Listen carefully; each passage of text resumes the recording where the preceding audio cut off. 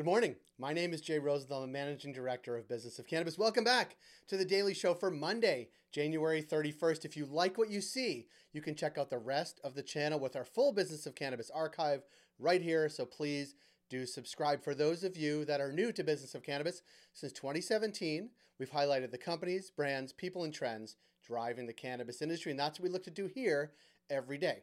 Following a rundown of the key stories that we're following today, we'll get to our BFC Live segment where we'll be joined today by David Kerr. He's the Senior Vice President at Gallagher in Canada. We'll be talking about cannabis insurance. We'd love to hear from you on the comments, and always feel free to visit us at businessofcannabis.com, as well as through all of our social channels, Twitter, LinkedIn, Facebook, Instagram, and the rest. A few event-based updates. On March 10th, we'll be in Brooklyn for our Business of Cannabis New York sessions. We'll be talking about connecting social equity licensees with capital. That event is made possible by Leafly and Vicente Sederberg. On April 6th, we'll be in Miami for Business of Cannabis Miami, where we'll be talking about cannabis, retail, tech, design, and data. For today's stories, Safe Banking is back again. Cookies founder Berner talks cannabis, Wiz Khalifa, and chemo. Kiva makes the most of the supply chain chaos, and Poland's medical cannabis supply is failing to meet the demand.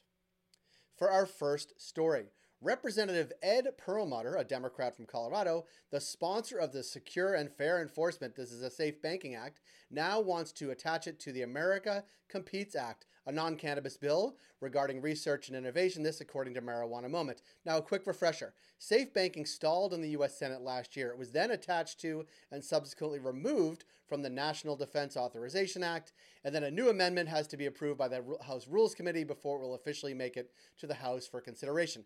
Last Monday, Perlmutter said he will not seek re-election, so a lame duck congressman introducing legislation for the umpteenth time. Good luck, Congressman. We're with you. While celebrating the launch of its new Toronto flagship store, for our second story, Wiz Khalifa is now in partnership with Cookies, and founder Berner is also undergoing chemotherapy for cancer, this according to Forbes in a Q&A with the rapper. The details, well, Khalifa Kush brands launched on January 28th, with Wiz appearing as a guest budtender at the Cookies Maywood store. Cookies Toronto, a partnership with Gage Cannabis here, opened last weekend with long lines. There's also a Cookies location in Barcelona and Tel Aviv, and there are plans to open more in the UK. On his global expansion, which includes 4 countries now, quote, "It's absolutely crazy. It's mind-blowing," this according to Berner. "I can't even believe it. One person from San Francisco was able to touch the whole world through cannabis, music, and clothing. It's pretty humbling. It actually makes what I'm going through a little bit easier. God forbid something goes the wrong way. At least I know I did something that people dream of," right? For our third story, California's Kiva Confections is coping with frustrating supply chain delays with humor. After its holiday punch branded cannabis tins were included in massive COVID-induced backlogs of the shipping industry, they're rebranding them post-holiday punch supply chain chaos, this according to Insider. Quote, "Instead of wasting the packaging and product that had already been produced, we decided to be transparent with our retailers and consumers that this product was intended to be released during the holidays, but we were impacted by the same supply chain issues plaguing many industries right now." This is from Kristen Rasmussen. She's the brand marketing director at Kiva. For our final story, new legislation designed to add to Poland's medical cannabis supply was turned down by Parliament there. This according to Prohibition Partners. Here are some of the details. Poland has one of the largest numbers of registered medical cannabis consumers at just under 10,000. 2 of 3 medical cannabis bills were rejected by Parliament, one regarding domestic high THC cultivation, medical cannabis reimbursements, and intoxicated driving. The second was aimed at overhauling hemp cultivation regulations. One bill did move ahead for further deliberation. It was a bill that would allow state researchers to cultivate hemp with more than 0.3% of THC. Those are the stories we're watching today. Join 10,000 others to catch all these stories and more in your inbox every day at 7 a.m. with our Cannabis Daily newsletter. Coming up on our BFC Live podcast conversation, we'll connect with David Kerr. He's a Senior Vice President at Gallagher in Canada. We're talking about the impact of COVID on cannabis insurance, the best practices for cannabis companies to consider when thinking about cannabis insurance, and what the future may hold for those wishing to find insurance for their cannabis business. Enjoy this conversation with David Kerr from Gallagher in Canada. And Gallagher in Canada is the official insurance provider of Business of Cannabis. Here's David Kerr.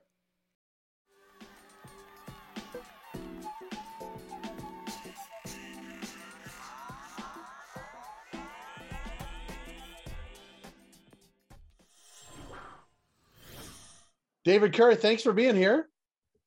Thanks for having me, Jay. Excited to be back and excited for the new year. I'm excited for the new year too. Hopefully this is the year I come out of the basement. I don't know. We'll see. We'll see how it goes. I mean, you personally, you had a busy year. You had a child and a puppy, from what I recall from talking to you last year. Yeah. Want to talk to you about cannabis and insurance and cannabis insurance because it is something we actually talk about a fair amount here, thanks to you and the team from Gallagher in Canada. Looking back on 2021, did the year turn out as you expect when it at the intersection of cannabis and insurance? I mean, to a certain extent, yes. I think a lot of us were more hopeful of some developments in other countries that were going to probably benefit a lot of operators in Canada. From an insurance perspective, it would have allowed for some more markets to enter and I think see a bit more disruption to the pricing and terms and conditions we're seeing out there. I think the M&A aspect that we kind of all first saw coming picked up. I think we saw a lot of retail M&A too. I think that is going to continue. I think from a financial perspective, I think given the situations we were all in, still being in this pandemic, I think it was mostly positive. I think it could have been a little bit on the worst side for companies. I think the cannabis industry as a whole was able to still operate and function well and be able to reach the consumer. Specifically, if you're a retail store, I think you were able to thrive a bit more than other businesses, right? And I think that was a tremendous positive to take out of the year. And looking ahead to 2022, we're expecting sort of the M&A trend to continue, maybe even especially on the retail front, certainly with the density of cannabis retail, specifically in Ontario. I mean, it's skyrocketed. I think it's gone up 120% in a year from December 2020 to December 2021. So we've seen a lot of that. I mean, I guess, how does that impact, does that impact sort of how people are accessing and maybe even what they're paying for insurance right now? Yeah, so I mean, if you have a one-off store, your buying power for your insurance program for a retail store to be with what the OCS has, it's very small. Like, there's not a ton of flexibility there. We've tried to be creative and provide stores with realistic benchmarks as opposed to how much stock you need to insure, what your revenue should be. Maybe it needs to be conservative. Like, you might be telling your shareholder base or fellow owners, like, hey, we're going to do this. We've seen enough for a while that we can provide some guidelines of where they're going to be, unless you have some data that's going to support tremendous growth. But it's hard for a lot of these guys when you have on 1 or 2 blocks, 5 stores. Like, I look outside my house, I'm 1 block off of Bayview, and there's literally 5 stores right there. And there's not a lot of differentiation going on outside of a few specific companies that are really pushing their brand, and they're almost like a retail store experience. And I think we're seeing those ones do quite well. I think we're going to see some M&A specifically in that space. I think there's going to be a lot more. We're seeing some stores who've had a successful year one and they're already up for sale, right? Because they're like, you know what, this was good. We weren't really in it for the long haul. We're hoping to get bought by some of the bigger guys, and I think some of those caps are coming off of who can, the 30 store cap in Ontario. So I think that's really going to be the picking up from a domestic M&A perspective. I think we're going to see a lot more of that, specifically in Ontario, maybe a bit out west. But Ontario, there's just been such an oversaturation. And the one thing on an insurance point is, if you're buying and collecting more stores, you have more buying power insurance wise. You can say, hey, I have 10 to 20 stores. I can get that property rate down. Maybe you look, instead of having a specific store, each specific store carrying your liability policy, you do a blanket policy, and that can produce some savings. So we were able to get pretty creative with how to structure those deals to make sure that you're getting the best coverage, and also, paying as least as possible to maximize. If you have, even if you have 5 stores, it still gives you a buying power with the insurer, and they're happy to do that because they're like, you're adding and you're growing your business with them too, right? I wonder, as we've talked about this over a number of years, like, paint a picture for what 2020 from your perspective might look like in terms of insurance rates. And there may be different chunks of that, but walk through what you're expecting, as it relates, well, any of these, but like D&O for sure, because that seems to be the thorniest, or the one that causes the most headaches. I don't know. You tell me. Yeah, I mean, D&O definitely does.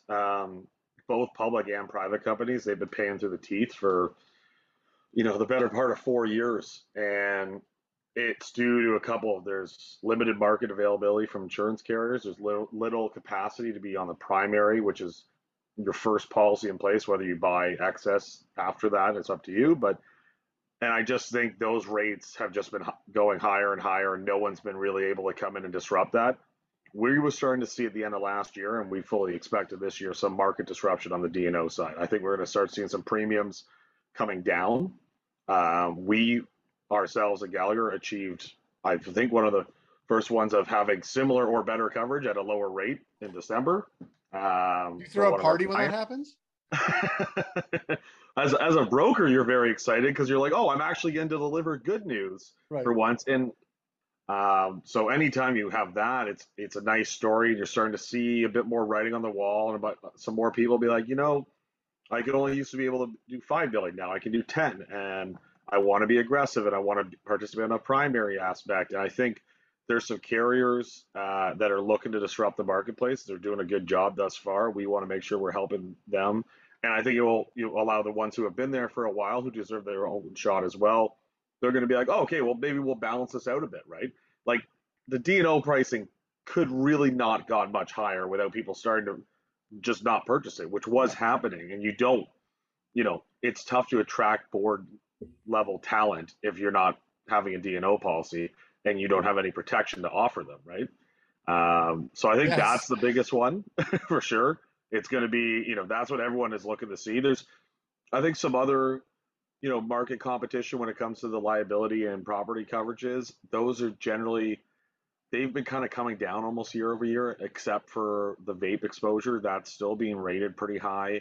There's not a ton of, capacity out there. Hopefully that will change this year as well. I think more people are getting their heads around the space, understanding it. There's some historical data that you can now look at and say, oh, yeah, well, it's the cannabis space. And if that was the reason you weren't do it, that doesn't make sense because people do insurance for all types of different industries. But I get if it was like, hey, it's an early entrance space, we don't know historically what the claims are going to like, and I think we're seeing them, and there's not a ton, and they're not severe outside of the D&O side of things. But that's kind of what we're looking towards. It's what we're expecting this year. I think it's going to be a turning of the tide and some positive results, and keep some good momentum going. And hopefully, if things change in other jurisdictions as well, that can produce more market entrance or more ease in which some insurance companies feel comfortable going into the space. I think that would be tremendous too. But it's getting hard to hold your breath on that side. I think so too. And that's on the sort of on the market perspective and what can be expected in the coming year. I want to I don't know, zoom in or like, let me paint a picture and you tell me how it would roll. I want to open a cannabis retail store in Ontario. I have a location, I have a game plan, I have a business plan, all those things. I call you and we walk through what? Like you walk me through sort of historically what retailers need. Like tell me exactly sort of how people work with you so we can share with our audience like why they should call you and what you'll tell them when they do.